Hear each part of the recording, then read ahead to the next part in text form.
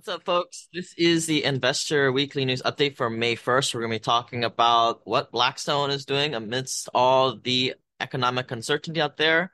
We're talking GDP numbers, and we're also going to be talking a little bit about what you should be doing out there. The first article today that we're going to be going into is from Yahoo Finance, and I don't really like Yahoo Finance or these big mainstream things, but for articles like this, where it's like GDP growth, what did the Fed say, unemployment numbers, they make it easy. They make it really easy for us because they really dumb it down for the average consumer, which is great when you read so many stuff. And for once, you just want to read something at a two grade, second grade level.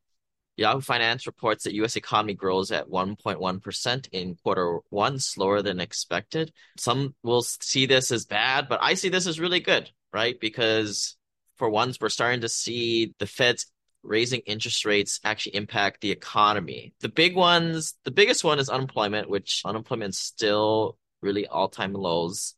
The next big indicator would be inflation, and that has come down about half of where it's been. And I would say like the third big lever or the big indicator would be GDP growth, which, yeah, you could probably say it's come down more than half of where it's been at, normally hovering around 2 to 3%. I think this is good. This is a good thing to happen, and you're going to start to see a lot more articles in the next year saying slowing growth. The whole thing is still growing. This is exactly what the Fed wants to engineer, is they want to pull back on the growth so you don't have these big swings like in 2008, 2009, and like this. 2020 was all because of the pandemic, but you don't want to see these big push-ups in 4, 6.7%, 2021, quarter one, quarter two. You don't want to see that type of stuff, and you don't want to see these dips. Although I would say 2022, quarter one and two, that was a lot of due to you had that pent-up demand and then that slack coming back to earth there, which is, I would say, present in many economic cycles out there, many businesses. It's pretty prevalent. And I think one of the biggest ones is during the pandemic, nobody could do discretionary spending like going to hotels or Airbnbs or vacation stuff. And shortly after, once the world started to open up 2020, 2021, everybody wanted to go, right? Because they had all this money saved up and they still do. But after a year of that went by, people got it out of their system and there was a bit of a snapback. And I think we're getting back to normal status quo. You throw a rock out in the water, there's going to be ripples and waves, but it'll eventually come back. The Bureau of Economic Analysis advanced estimate for the first quarter GDP grew at an annual pace of 1.1%, slower than the consensus forecast, which is good, I think. Like I said, the surveyed by Bloomberg had the U.S. economy growing at an annual pace of 1.9 during the first 3 months of 2022 was the expectation. A slowdown in single-family construction also propelled the decline in growth rate. And that's a sad one because the country needs more housing, especially workforce housing, which is why we invest in that stuff. And just for developers and people building stuff or just people getting into business in general, it's relatively uncertain times and it's hard to get bank financing within the capital markets. So it's hard to kick off your project, even though the fundamental need is still there. Meanwhile, growth in consumer spending in goods and services helped keep analyzed growth positive for the quarter. Motor vehicles and parts led goods spending, while healthcare and food services and accommodations led services. Overall, the slowdown in GDP is in line with other recent economic data and weakening consumer confidence about the economy. Most of the growth would come from early part of the first quarter, says U.S. economist Michael Pierce. He's saying the first quarter was likely the high water mark for economic growth, says Oxford Economics. The research team sees the marginal GDP growth in the second quarter, followed by a recession in back half of 2023. Growth risks are tilted decidedly to the downside as the drivers that buoyed activity at the start of 2023 lose steam, while the crunch from tighter credit conditions could be more severe than we've already factored into our focus. So I'll break that down, folks. 2024 is going to be a bit of a recession as real estate investors who are impacted directly by interest rates We are on the leading edge of that so that when the recession does come next year, I think we'll be fine and things will bounce back to what we should be investing anyway, really basic investments such as workforce housing. That said, oh boy, if you got money in the stock market, I'd probably take it. That said, I'm not a financial planner who gets paid when you buy that stuff. But then again, I personally I don't have any paper assets. Yeah, I don't have any. I put my money where my mouth is, I guess. A multifamily dive says apartment going in cap rate expansion slowly. So across the board, in case you didn't notice, pretty much all assets came down about 10-15% off the highs of 2022. You probably didn't notice it because it doesn't really matter until you sell. And that's the beauty of real estate. You stay in business and you can positive cash flow. Although, it's hard right now because expenses have gone up because that inflation hurts everybody, right? When you have inflation that goes up almost 10% for a couple of years, that eats into your bottom line. Real estate, there's things you can do, cut expenses, you can lay off staff, you can hold off on doing CapEx. There's things you can do, right? Within the slow moving world of real estate operation to stay in business. And that's really all it is. That said, like when the stock market starts coming down, that's not the time to be redeploying your money into hard assets because it finally got it. Take the hint now. But a new report from commercial real estate services firm CBRE indicates that the market may be stabilizing, at least for prime assets. So the better assets. So those are the more class A, class B, and the lower end, class C and below. Saying rent growth expectations have declined over the past 2 quarters, although still growing. And now we're starting to see some of that rent increases starting to come back up after a quarter or two of stagnancy. Or what was really happening, the rent skyrocketed past after the recession in 2021, and then it came back to earth and held there. If you guys want to read more into this, check out my long article that I wrote and I actually wrote the damn. I didn't use ChatGPT or some nonsense like that to just regurgitate stuff from previous mainstream stuff. You guys can go check out that article at Simple Passive Cash Flow /recession 2024. So they're saying gateway markets like Boston and New York City, which fell behind other metros earlier in the pandemic due to outmigration, now have higher rent growth expectations. CBRE said the average for rent growth assumption is 3%. So see, I think I was on this bandwagon. I was like, everybody was like beating up these major markets. Eventually people come back to where places want to be, like New York, Boston, even San Francisco. I don't really care for it out there too much, especially as an investor. CBR said the average rent growth assumption is 3%, and we typically will use a 2 to 3% rent escalator in some of our B-class assets. Among the 15 major markets, Austin, Texas had the lower risk requirements on an underwriting basics.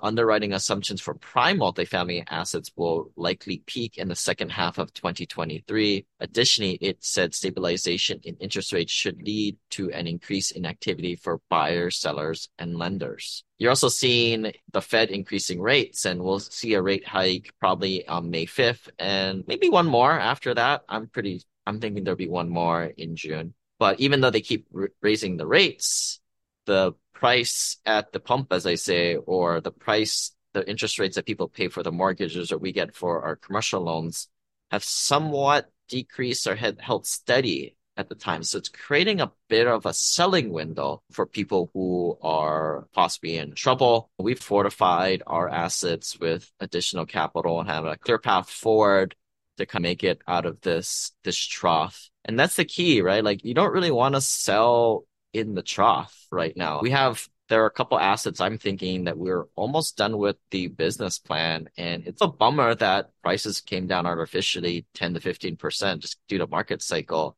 That it sucks to sell right now, but we'll probably hold off a little bit longer till the market recovers and then sell it at that point. But I think you're going to start to see what deals are running low on money and what deals is a strategic sell by the operator. Still some people have some uncertainty out there. Not a lot of them are in commercial real estate and institutional assets. They still understand the fundamentals in a lot of these assets. But still, the end with the quote here, and nobody knows what those will be until the Fed stops raising rates. Once you get stability and once the Fed says they're going to take their foot off the gas, you can get an understanding on where the interest rates are going. That said, the Fed is pretty transparent, I think, in what they say. They may be a little cryptic. However, if you look at what they've been doing the last several years, even longer than that, they say exactly what they're going to do, even though they might have to contend with some kind of isolated incidents like SVB, First Republic, where the generally uneducated masses really get freaked out about that type of stuff. They have to manage that hysteric mindset of the general public, but what they personally do. But they still raise, amidst that mini panic, they still raise rates through it. If you guys are interested in joining our insider club, getting access to the deals that we're seeing, you can go to simplepassivecashflow.com/club. Just complete the quick little form. The whole thing is we want to know who you are. We're not a group of strangers, especially if you're coming out to our June retreat in San Diego. I believe that's June 23rd to 25th. Would like to see a lot of investors that we haven't met before. One day of education to catch you guys up to where everybody's at. Because I get it. There's a whole bunch of stuff, whole lot of different stuff, I think, than what most people talk about financially. You meet myself, meet some of the other investors, and we'll have you out there. Yeah, it's a full day Saturday, and then Sunday is half a day. The whole point is get you guys out of there Sunday afternoon so you can go home, be with your family that evening, and also so I don't have to buy you guys dinner too. It's a little bit less expensive than the Hawaii retreat, and it's a little bit shorter and abbreviated. So I think we took in some feedback from last events and we're playing around with the format, right? Making it a little bit more accessible. I guess speaking for myself and our team, we really want to get to know you guys better than just a person on the investor list. So if you guys want access to that, go to simplepassivecashflow.com/club. All right, now we're talking about the new Blackstone fund, which really upset me. So Blackstone previously, they came up with this $500 million fund, or no, it was a 500. No, it was a $500 million fund. It was 500 million. And they defaulted on it because the pandemic happened and fundamentals for that portfolio changed, probably their occupancy changed. I believe a lot of it was office space. And so they retraded with the lender because they're Blackstone and they can throw their weight around. They essentially lost money for investors likely on that deal. And as somebody who works with real investors' money and actually puts my neck out there and meets you guys and puts some personal skin in the game, myself too, I get a little disgusted when I see Blackstone defaulting on that and handing back the keys and giving up. And then what do they do the next day or several months later? But they make the next biggest real estate fund ever. And that's what we're talking about in this article. And what are they investing in? Distressed real estate assets, this exact stuff they defaulted on. The new fund will likely target logistics, rental housing, lab offices, and data center properties. Even though the borrowing conditions remain a challenge, there are still opportunities to obtain capital from projects in the current climate because less debt is available. The interest rates got a little worse. I would say probably a lot worse, but in reality, the interest rates got a slightly worse. But what really got hit is like the loan to values, where previously you could get 70 to 75% loan to value. Nowadays, you're looking at like half to 65%. And that for investors who are looking for equity growth, you're not going to get it without that higher amount of leverage. And that's the market that we're in today. If you're talking to a mortgage lender and he's giving you this runaround on, oh, the rates are the same, and I can give you a 5%, 6% rate, because you listen to this podcast and this channel, or if you listen to the YouTube channel, you guys can see all the slides too and read all these articles yourself. That's a cool thing about the video. But you'll know that the mortgage lender is just basically pumping up your origination fee to buy down the rate, but also they might be lowering that loan to value. So you have to bring in much more cash out of pocket, which is not good for if you're a sophisticated investor. They continue to say, as we look forward, we think that it's a well-positioned because we're in a world now where supply has already short in our sector and now declining further. And it's probably going to decline even more when what's happening with the regional banks. Our view is that if we continue to deliver performance, then flows will follow. And that really remains our focus today. So Blackstone is going to keep doing what they're doing because the fundamentals are so strong on these real estate assets. Yet they're Blackstones. They can do what they want. If you want to invest with them, fine. You're not going to get the returns that you're looking for because they're an institutional investor on the publicly traded markets where they can essentially conjure up. I think they're raising $30 billion. So that's all lazy retirement money from the open public markets. We thought about going IPO and falling down this track and essentially getting unlimited amounts of, I'll say it, dumb investor money from the masses, from the lazy retirement funds. You don't have to really pay your investors anything, but we like the smaller feel. We don't really want to answer to shareholders where the shareholders are looking more for that short term. That's bad about, I think, that shareholder model. Like the shareholders, they want now, they want the quarterly distribution, where that likely is not the best thing for the asset. Right now, we're trying to be conservative because we know what's going to be happening in 2024, and we just want to be holding cash and be in a good position. So when, I guess some people would call it when the tides leave, because the number one thing on real estate, in my opinion, is holding on to the asset. That's the number one goal. And then getting distributions. The big thing is doing the business plan and holding on to the asset, capital preservation. So that the past article alludes to this next article by ALM, multifamily turns to alternative financing in a down market. So what's been happening is, and this started to happen a year, maybe even 2 years ago, where the big lenders, Fannie Mae, Freddie Mac, they pulled back on some of the lending terms as the Fed interest rates started to go up. And then I would say about a year ago, we started to actually see this with some of the small regional banks, community banks, not really closing up shop. Nobody really closed up shop. You can still get loans, but the terms become really undesirable for borrowers.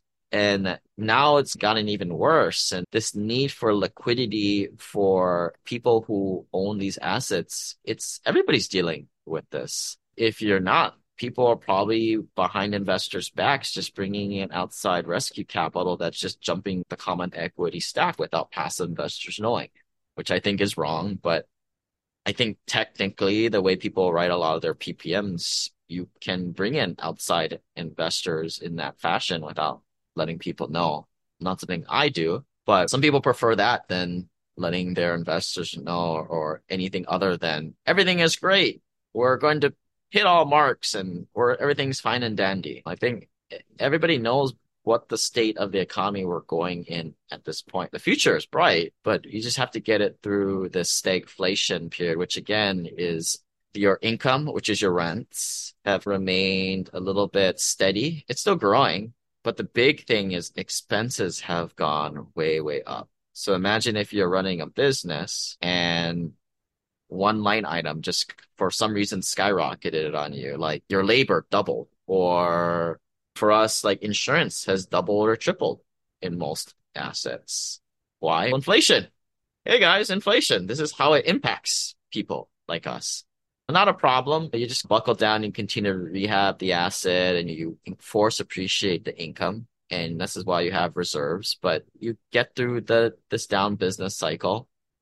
And like I said, I digress quite a bit. So some people, they need money, right? They might need 500,000, 300,000, especially if their bank is giving them a hard time, right? Hey, the bank is the biggest partner in the game and they hold the biggest stick. They may say, we want you guys to put an additional $500,000 in the bank, right? So that we can feel safe. Of course, there's some negotiation in that. Where is that $500,000 going to come from? Now, some operators may opt to go to a institutional financing option like a bank or a family office or some other funding source other than their capital stack.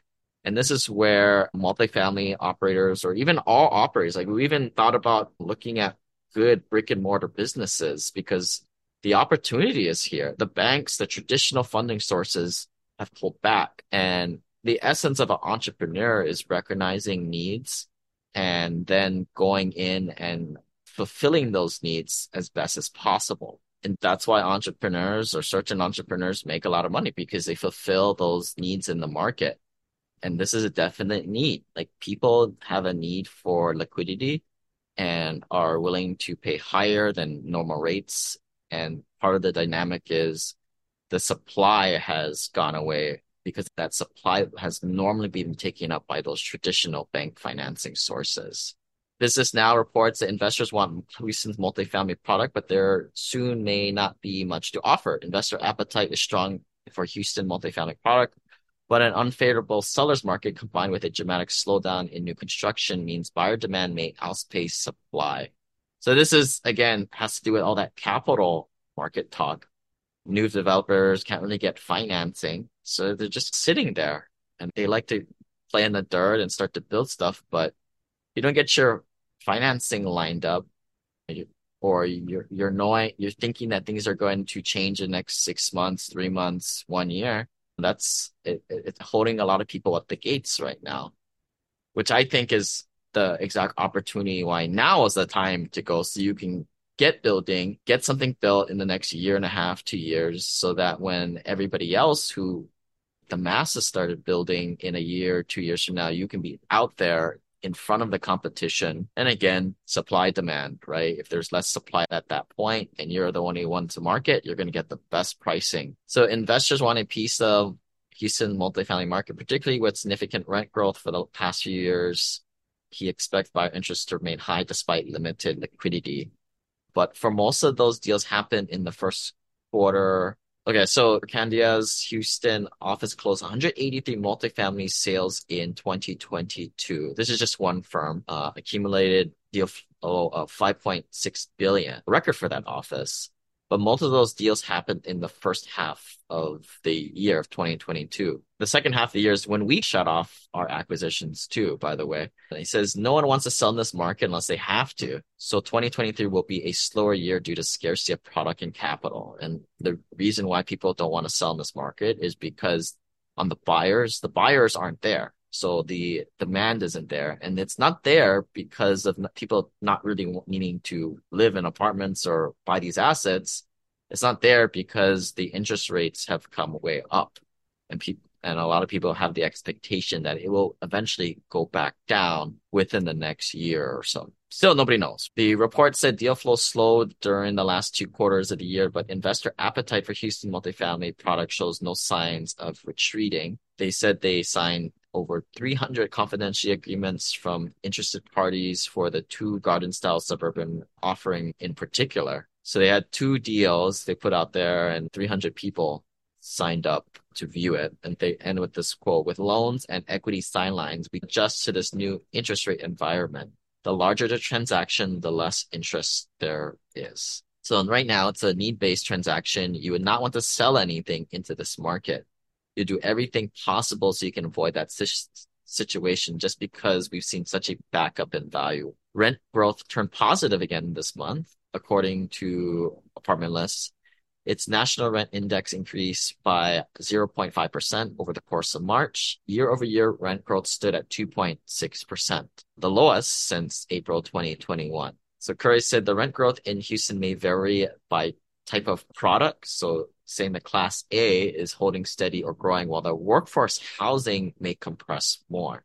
This is again, for us, it's the big reason we stay away from Class C is just as operators, man, are the delinquencies high? And that's just the pain in the butt factor, right? For us, it's just so difficult dealing with those types of tenants. A lot of times you may have like more than 10-20% of your tenants just not paying. And that's just the status quo, sadly. And which is why we're moving more towards the higher B class and then A class type of assets. So he's saying Houston is no longer in the top 10 markets for units under construction, which is good if you're going to build something there. Most of those projects were capitalized before interest rates started moving the way they did. For the past 8 months, not many projects have been initialized. So 2024 and 2025 will be low delivery years, which could mean that rents could grow dramatically in that point. And we'll end with this. Investors submitted a question. We urge you guys to submit questions at team@passivecashflow.com. And that question was, do you anticipate any of this commercial real estate debacle that is about to hit us affect the HEP fund? wondering how the macro conditions affect the pet fund. First of all, I would caution against getting your news from YouTube. I focus in a lot of industry newsletters that will go to businesses that help advise those businesses. You got to be careful about those business to consumer type of sources. I guess in a way, my whole channel is similar, but try to not color it with some kind of doom and gloom theory. A lot of those guys, they're just trying to sell you on some buying gold. So they'll try and freak you out. So you buy gold and make you worry about a zombie apocalypse or using words like debacle. I think, in my opinion, the Fed's got everything under control relatively. It may tilt a little bit south with these interest rates, maybe was a little bit too much. But overall, I think the whole thing is to avoid a debacle or crisis, right? By letting this go on too long, this inflation to run for 2 or 3 years straight of almost double-digit inflation that you just can't run. The market cycles would just go crazy. And as business owners, there's no certainty there. So the PEP fund that we created last year, we're paying those monthly distributions for everybody, is meant to fill that void of the bank financing for operators and provide that short-term gap funding. Short-term gap funding is anywhere from a few months to, I would say, under 2 to 3 years. 3 years is getting pretty long. At that point, somebody better get from permanent financing. Somebody was asking me for 4 years. I was like, no way. No, I'm not going to do that, buddy. Go get yourself a permanent loan from a bank. But there's a big need from that, which is why we created the PEP fund, so we can get better than historical returns on that. And it's also then the preferred equity facet. Something if you didn't realize, back in 2008, when Warren Buffett took out a share of Goldman Sachs, was it Goldman Sachs? I think it was actually. He went in with preferred equity there to hedge himself. And that's exactly what we're doing. I got this idea from a lot of high net worth institutional investors. Why a lot of investors have asked me, like, why do these supposedly high net worth, sophisticated investors go after this pref equity? You don't make as much. The upside's not there. But for them, it's more about certainty, especially in these times, right? There's a time to go after common equity and get after it. And there's a time and a certain place in your asset allocation mix for preferred equity. You may do both at any one time, right? Like you're saying, some people, they're under $1 million or $2 million net worth. They have to go for more common equity type of returns, and they have to take on a little bit more risk. For people above, and if you have $4 million net worth and you're making 12% on, that's $500,000 of passive income right there. You don't really need equity growth. You're there already. You're at end game. So, therefore, preferred equity is a great option at that point.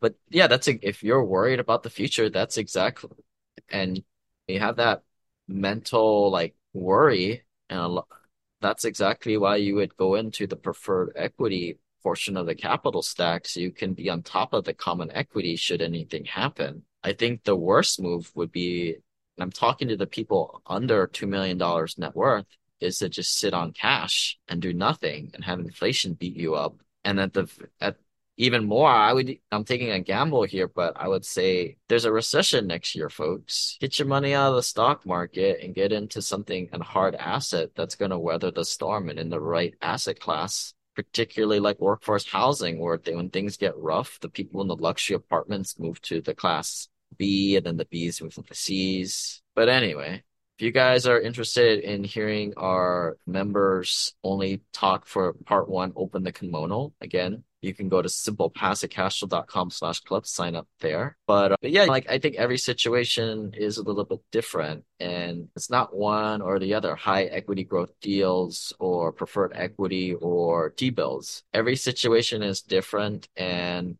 as I'm writing in my next book, it depends on where you are in the financial journey. And I'll just be frank, it's where your net worth is. If you're under $1 million net worth, I don't know why you're listening to this channel, right? But if you're about $1 million to $2 million, you need to keep moving. You got to go after equity.